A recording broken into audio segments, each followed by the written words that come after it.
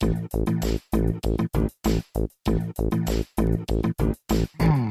and welcome to Minter Dialogue, episode number 382. Today is Sunday the 19th of July 2020. My name is Minter Dial and I'm your host for this podcast. This week's interview is with Suki Fuller. Suki is a competitive strategic advisor, analytics storyteller, globetrotter, and acclaimed keynote speaker. With her eclectic career, having worked in intelligence, lived in China, Saudi Arabia, among other many countries, I wanted to delve into her career and her life. In this conversation with Suki, we look at the importance and opportunities of competitive intelligence in business, the transferable skills from the world of intelligence to the corporate world, and a whole lot more. You'll find all the show notes on minterdial.com.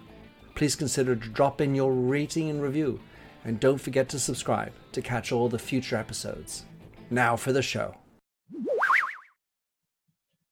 Suki Fuller, how lovely to have you on the show. My goodness. I looked on LinkedIn and it said we connected in 2016. So that must have been close to when we came across one another. We're both somewhat American, somewhat living in London. And you and I share many kind of foibles and let's call it in quoted marks, weirdnesses. Suki, of course, I'd like you to describe yourself. How do you do that? Thank you very much for having me on your podcast, Mr. Minter Dial. My pleasure. 2016. And I think I fangirled you for lack of a better phrase. Girl, I'm not a girl, so I'm a woman. So I fan-womaned you. Fan-womaned you. And I believe that was at Like Minds. Yeah. And describe me. I don't know. Yeah. I always tell people, Suki, I'm direct. I'm a tad bit too honest. And what do I do? I mean, do you want to know what I do? Oh, how I describe myself. That's it. You can meld them both together, I think sure. My personality and what I do is very much who I am. And it's not because of what I do, that's who I am. But I think it's more of who I am is what I do. As I sort of, the career actually came about because I sort of had this realization of who I was. Even in the beginning of my life, I always had this incredible curiosity, somewhat insatiable curiosity. I was always asking why. I was always getting in trouble for asking why, because Stop asking why. Suki. I mean, I would even be in class and asking the word the. I wrote a whole essay on the word the when I was about 6 years old. I was like, why is it the? Who made up the? If you say it enough times and look at it enough times, it's the wrong word. Why? Maybe it should be the. I was just always like that, though. And that curiosity is fed into my career path in intelligence. And it comes about of asking the question of why something occurred. Why has that person done it? Why has it happened at this time? Why did it happen in this way? But there was also an element of, I wanted to be the person that could build the tools. So I always tell people I'm this combination of sort of Indiana Jones, because I love history. I like looking at the historical aspects of something, and James Bond, because I always wanted to have the Aston Martin. The other stuff I didn't care about. I wanted the cool gadgets, but I also wanted to be M, because that's the person who gives the direction. But I also wanted to be Q, the person who makes the gadgets. And then there was this sort of element of Hercule, Poirot. I just wanted to solve it. So it was this combination and amalgamation of all these different characters. And ironically, I never thought of them, the characters, of what they actually look like. It's what they did.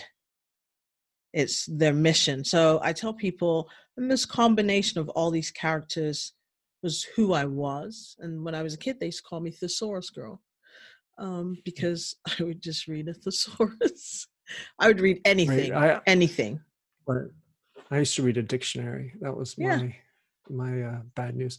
So Suki, you are nominally from Southwest London, and but you have moved around the world, and you lived in China, Saudi Arabia. Spooks and kooks might think that's already a good fertile ground for more interesting things. So tell us how you've explored the world and why you've landed in London again. So, childhood wise, my biological parents are, I guess you would consider them not really Windrush, but children of Windrush. And so, my family mostly from Jamaica.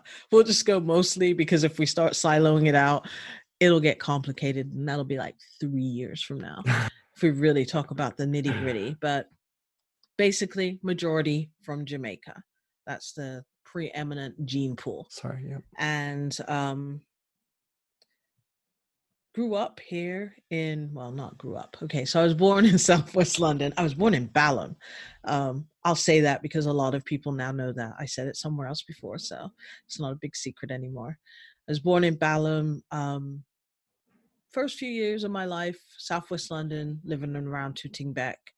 And my father is a very smart individual, and he's an engineer, electrical, mechanical, computer engineer. So he was recruited at a very young age, right out of school, to go to Saudi Arabia, work for the Kingdom of Saudi Arabia and a couple other companies and all that good stuff. So it was a little back and forth when I was a child to Saudi Arabia. And my mother was not happy living in Saudi Arabia.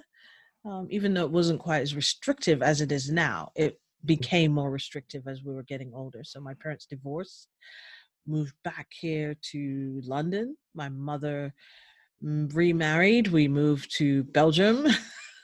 My stepfather's in the Air Force, US Air Force was. And so we moved around Europe quite a bit, and then we moved to the US. And in the US, lived in a lot of states. The first state I ever Presumably a lived lot in of air was, bases. yeah, the first state I ever lived in was California.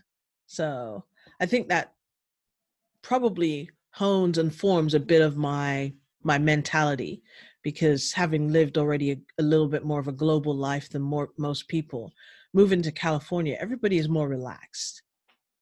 And I don't know about that anymore, but That's true. I'd say, attitudinally, people are more relaxed in California, and you're able to exist, especially if you're living in an Air Force base. So Vandenberg Air Force Base, Southern California, close to Pismo Beach. When we moved there, Pismo Beach was not on the map of surfing places in the world to go. Halama Beach definitely wasn't. It was a place where high school students went. And if you were lucky to know high school students and you were in middle school, you got to go there and hang out. It was no big deal. And it's really weird to see the change. Now it's like on the top 5 places in the world to surf. So, moved around, eventually landed back in, well, not back, but landed in Pennsylvania, which is the home state of my stepfather. And I do have actual biological family that That's are living in Pennsylvania, as I something else. said. That's something Yeah. else we share. Yeah. So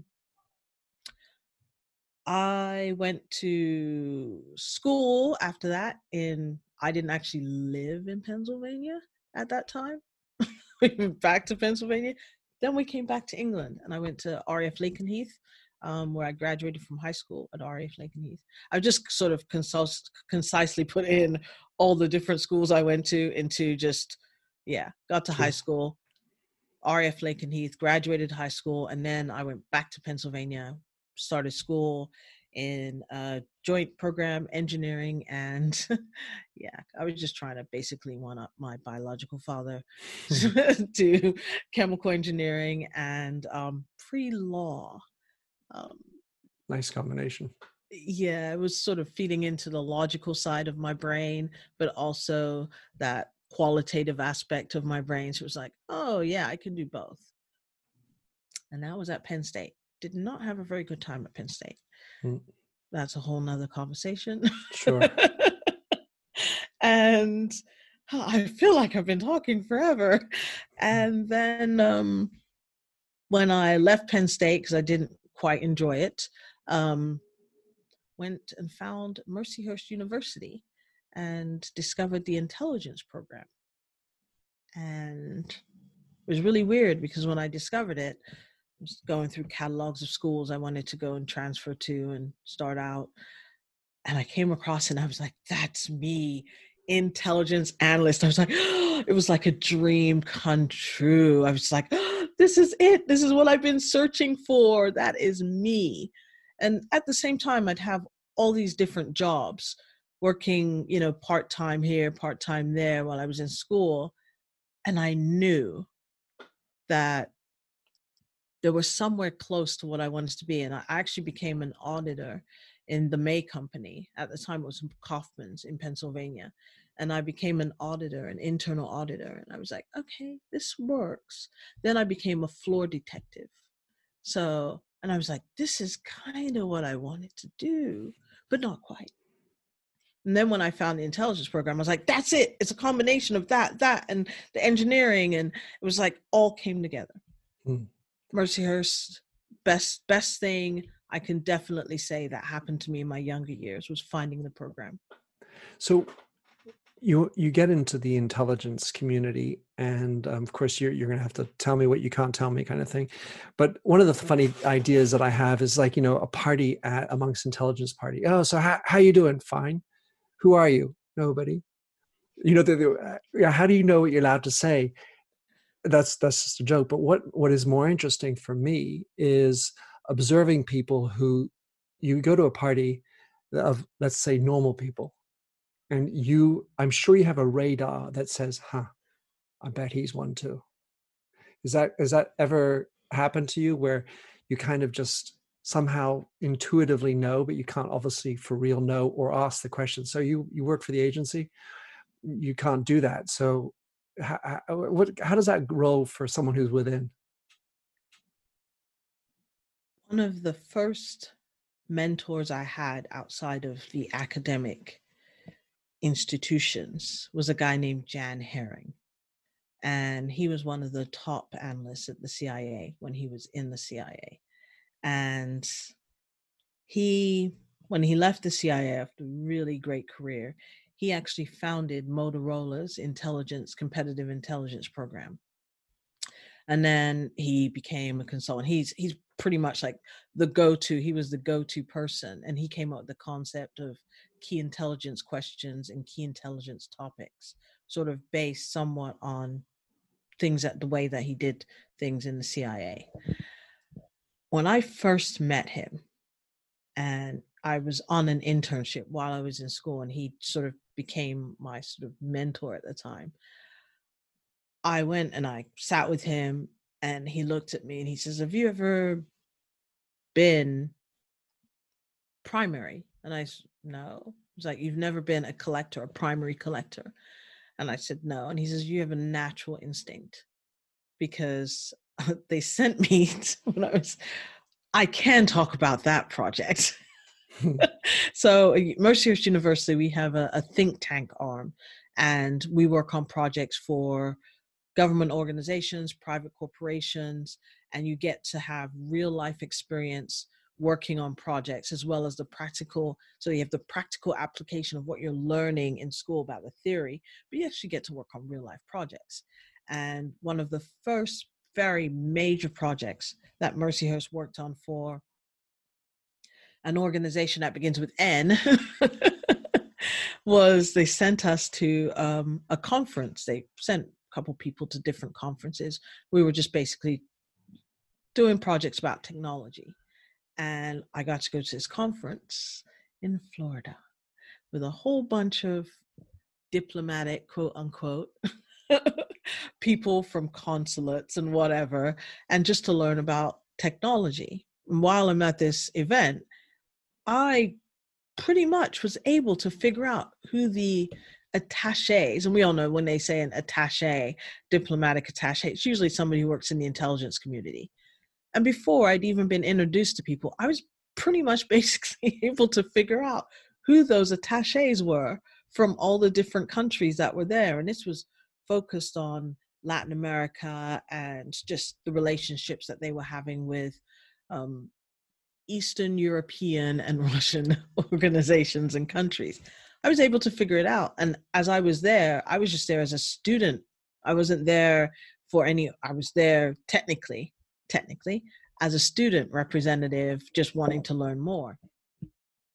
I was able to figure it out in about a few hours, just meeting all those people. And when I was writing up my report and the brief, and I said, these are the people that I just, there were question marks, like they don't fit specific roles, their background, their knowledge, because you have a lot of people that are specialists in their specific area. And when you have someone who has a lot of general knowledge and not very much expertise, that's when the questions arise. Because like, you're not here as an expert, but you have a lot of knowledge about all these other subjects. So I know. I feel like I need to borrow you to meet a couple of my friends, and then afterwards we can debrief. So how many years in total did you work for the intelligence or in the intelligence community? How many years in total? See, there's so sort of internal and external, because you have companies like Booz Allen or Northrop Grumman, you know, they're all consultancies. So technically you are a consultant working for intelligence, right? But you're really working for the intelligence community, but you're an employee of those companies. So that's, you can't really say how many years. Got it.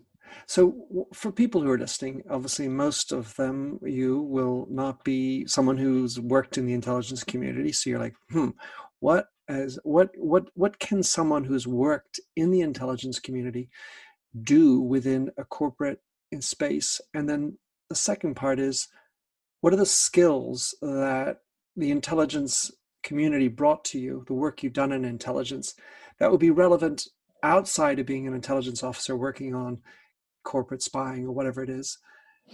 Not spying. Corporate intelligence, that other individuals who are not necessarily in that space could get. What are the transferable skills that you developed in your work as an intelligence person? I'd say the first thing that you have to have curiosity. If you're not a curious person, it's not going to work for you, because that's entails digging. Right, but explain to me how different this curiosity is. Oh, there's something new there, I'll read that. And that sort of general curiosity. What I'm thinking is a little bit more like the one that scratches, that's interesting. That's even more interesting. And then it's sort of like, it feels for me like it has to be a little bit more drilled curiosity to go down the 7 whys, as opposed to general curiosity. Oh, that's fascinating. Oh, I really like that. I really like everything.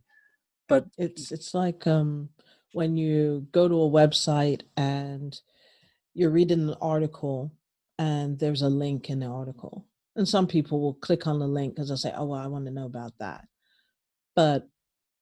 And then they'll start reading that other article and they'll see another link and they'll click on that. When you're somebody in the intelligence community, or at least for me, one of the things is that I will read all of those tabs. A lot of people will open them and just scan. They won't. I will open every single link in an article in order to know exactly how that person came about writing that article, what fed into that information that they then decided was important to put in the article and then to link it. I will read all of them. It's a good habit and it's a bad habit, because you can get into a little bit too much of an analysis paralysis, as we say. Is this something that you could possibly train AI to do you think, that kind of mindset that you're talking about? It's one of those areas that a lot of companies that are working on sort of competitive intelligence tools, it's how to get information. But the thing that within the intelligence world, especially if you're looking at competitive intelligence, which is technically what I do now, is a matter of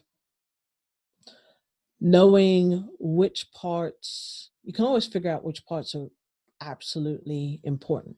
There's always facts, but it's really the sort of the intangible pieces, like the narrative or the bias. the story, the bias that comes with an issue, that is the part that can't be trained by AI, which is why everybody's always saying AIs are going to replace everybody. I'm like, it can only replace so much, because there is a certain amount of analysis that somebody has right now, say with COVID, like who's going to break the rules when it comes down to the lockdown.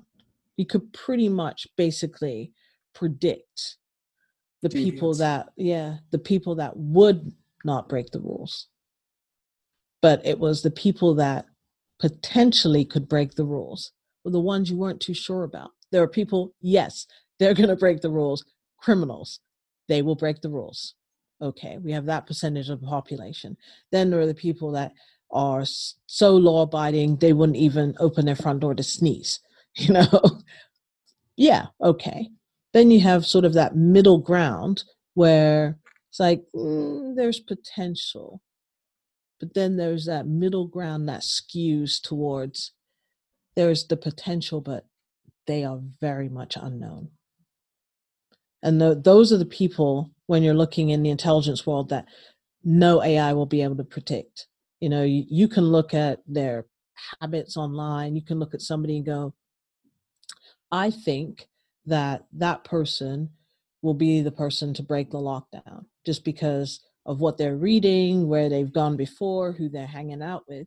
And it could just be that there's a circumstance, a human circumstance, an element you are not aware of that is not anywhere for you to see, that they don't break the lockdown. So if I'm in the intelligence community, I'm trying to track terrorists in a country, and I'm using all these different tools, so facial recognition, scanning what's going on social media, what you're posting. The fact is that most social media, supposedly anyway, is behind some kind of wall, encrypted WhatsApps, or encrypted Facebook Messenger, or what you're writing on your own personal Facebook page, assuming you know how to turn off, the right privacy notifications.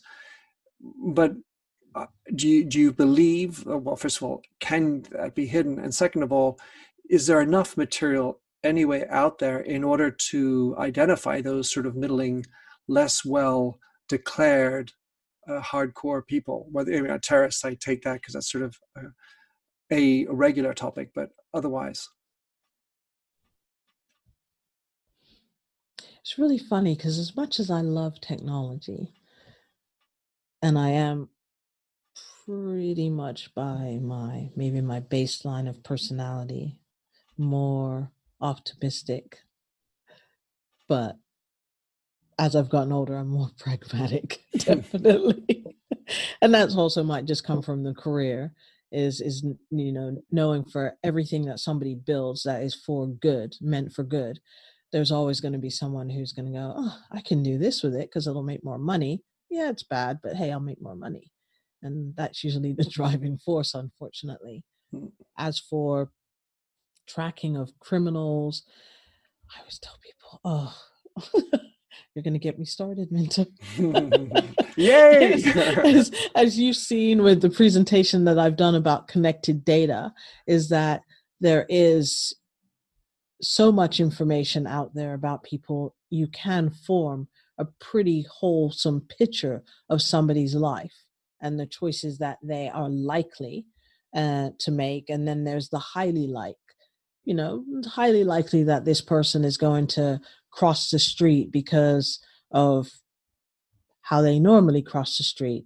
They are willing to take this shortcut to their house. So in order to take that shortcut, they're going to cross the street, not at the stoplight. They're going to cross the street directly from that alley that they want to take to cross the park, and not walk down, the extra 20, 30 feet to the stoplight and then have to walk that 20, 30 feet once they cross go back to that alley. They're just going to cross the street.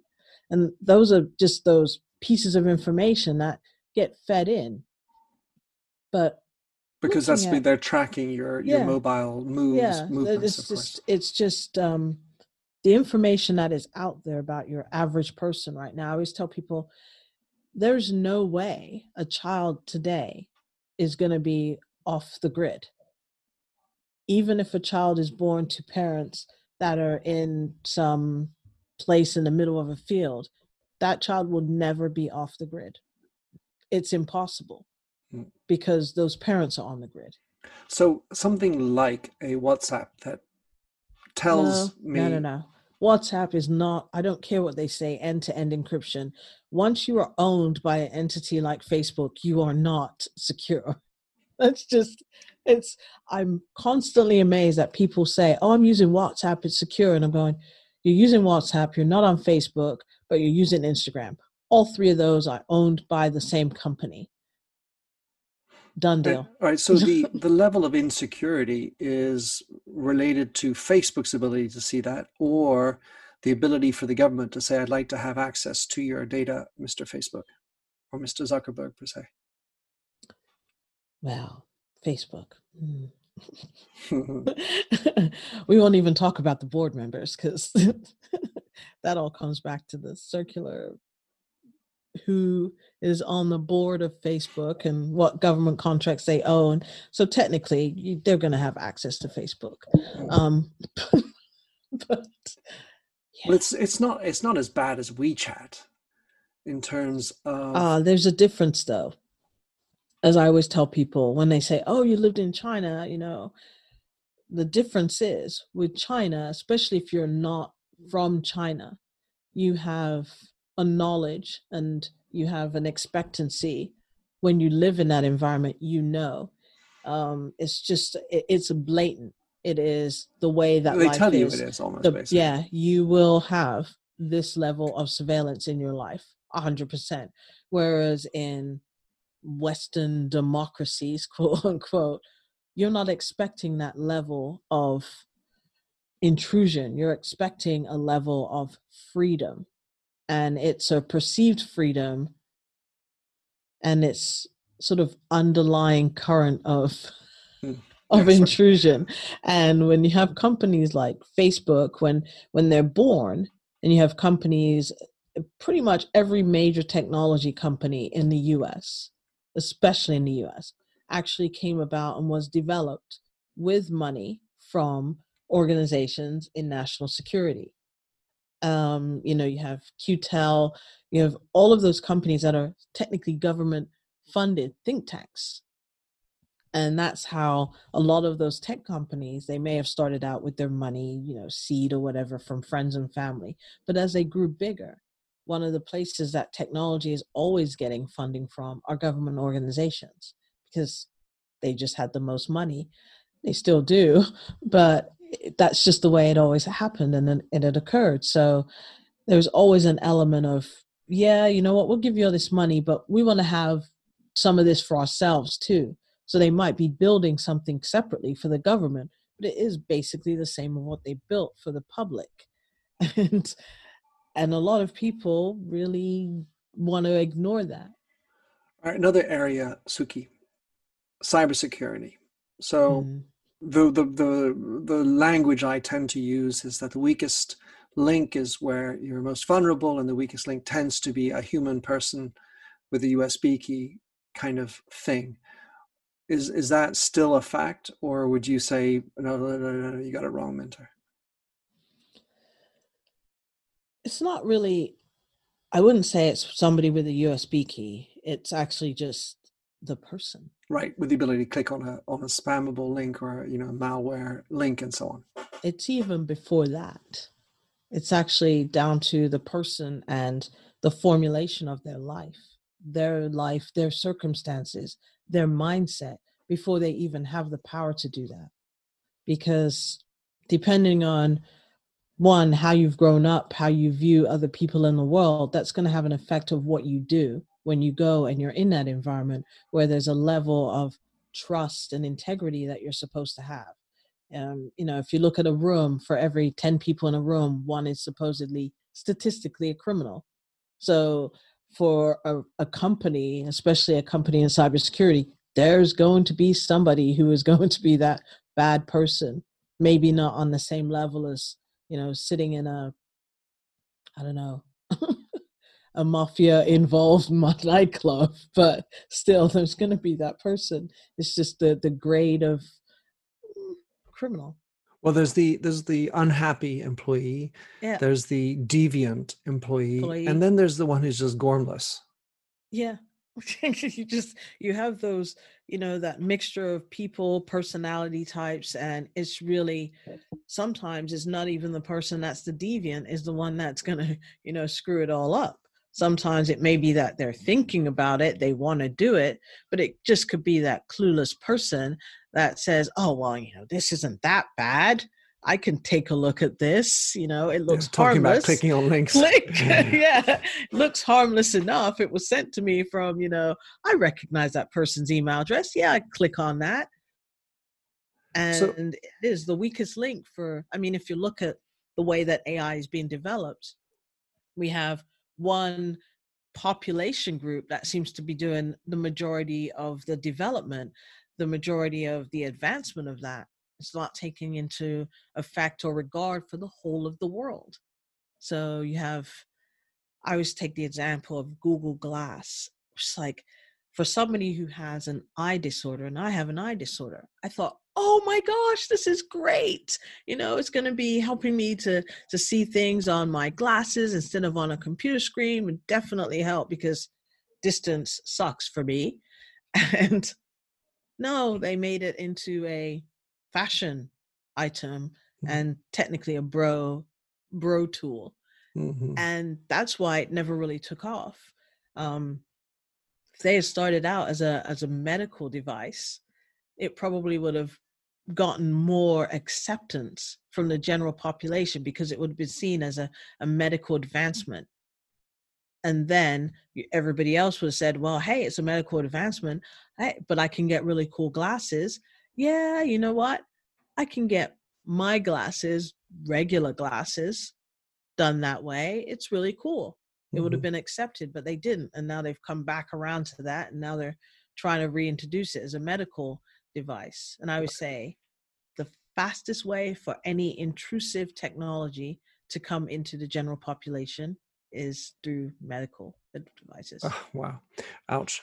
I still want to shout out for Blind Spot, this startup company that began in Singapore about 5 years ago, which is a connected walking stick for blind people. And it was an absolutely brilliant initiative. There are two other things that you do. You're many things, so to be exact, but I did want to ask, what does it mean? And you were inducted in October last year to be a fellow at the Council of Competitive Intelligence. Wow. Congratulations for that. Thank you. I'm going to own that. You should. I always feel a little, I don't know why. I think there's part of my personality that's still very much as a child and an introvert. And being in intelligence, you're sort of a support person. You're not out in front. Mm-hmm. Even when you are doing something that's deemed out in front, you're not really out in front. Your way is to support the decision maker. So it feels really weird being on that council. There's only 90. Yeah. It's now 96, 96 and 96 people. So basically it's people that work within the field of competitive intelligence. A lot of them, Jan Herring, he's one of the founding members of that. There are people that might have been formerly in national security, law enforcement, but they have in some way, shape, or form ended up working in the sort of the corporate environment, helping just organizations around the world, companies around the world. And so I was nominated and seconded and whatever, thirded, fourth, whatever. And I was invited to be a member, and it feels really weird because some of these people are people like Jan, people that wrote the textbooks that I learned from. So it's really weird to sit on this council and to be having conversations with people that I look up to, that I admire. And, the founder of my university program is on the council. And granted, over the years, I have considered him a sort of a mentor and a friend. And the textbooks that I was taught from, there's a woman in Australia, Babette Ben-Newson, and her and this guy, Craig Fleischer, they wrote the majority of the textbooks that are teaching you about competitive intelligence. And to be on the council with them, it's like, okay. And I haven't even written a book yet. Coming soon. Which is really bad. People have been harking on me for that for years. That's for sure. So Suki, whether it's about the 50/50 pledge or your own work, how can people find out more about you, track you down, Suki? Remarkably, I'm pretty easy to find, especially actually the last few years of living back here in Europe, amazingly enough. Fuller, Suki Fuller at Twitter, Instagram, not on Facebook. Facebook is my private place. Sure. You're on it though. You're on it. Just I'm on not it. For everybody. Exactly. Unless you're Facebook. I'm not really on it I'm very structured about what I place. So I can understand LinkedIn, that. Suki Fuller, everything is just basically my name. My website, which really needs updating, sukifuller.com. And the 50/50 pledge is sort of an initiative I started with a friend of mine who's a VC, Chris Tottenham from Notion.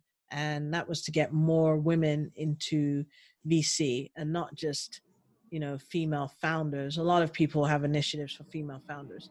Our initiative was to get more women into investing positions in VC. Because if you look, a lot of VC funds, they'll have females, they'll have women, but they are basically either in support positions. They might be marketing officers, but they're not in investment partner positions.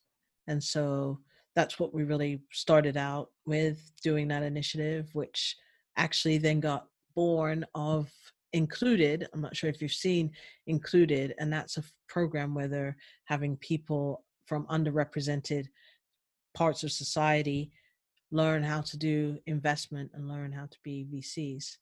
Fabulous.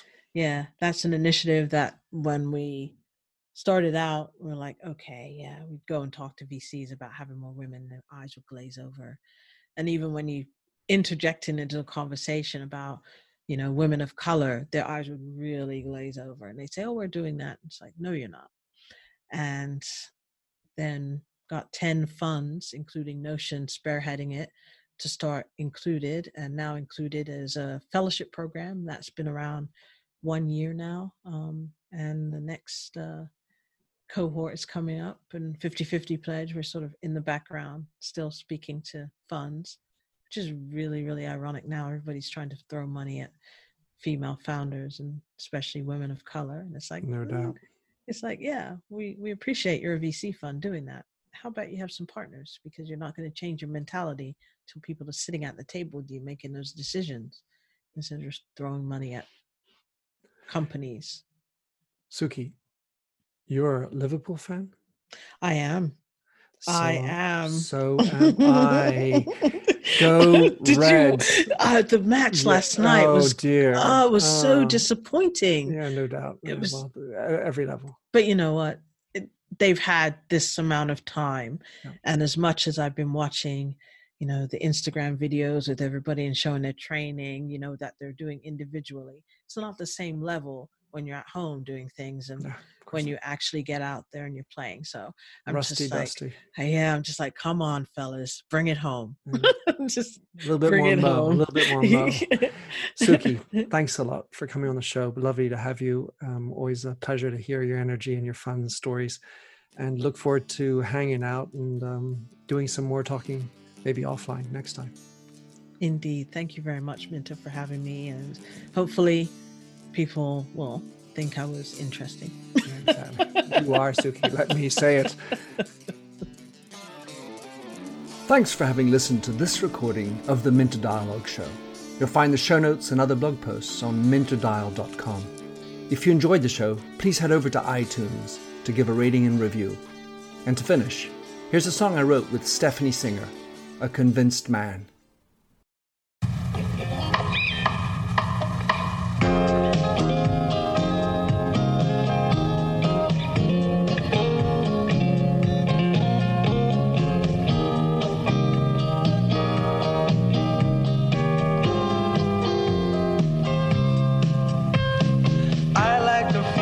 Stranger tucked around me, precipitating the danger. To feel free, trust is the reason. Still, I won't toe the line. I sit here passively, hope for your respect, anticipating the thrill of your intellect. Maybe I tell myself there's no use in me lying. I'm a convinced man, building an urge. I'm a convinced man, to live and die submerged. A convinced man, in the arms of a woman. I'm a convinced man, challenge my fate. I'm a convinced man, competition's innate. A convinced man, in the arms of a woman. Despise revenges and struggle to see. Live for the challenge so life's not incomplete. What's wrong with challenge? I know soon we all die. I like the feel of a stranger tucked around me, precipitating the danger. To feel free, trust in my reason, and let me show you why. I'm a convinced man, practicing my lines. I'm a convinced man, here in these confines. A convinced man, in the arms of a woman. I'm a convinced man, bid to the test. I'm a convinced man. I'm ready for an arrest. I'm a convinced man.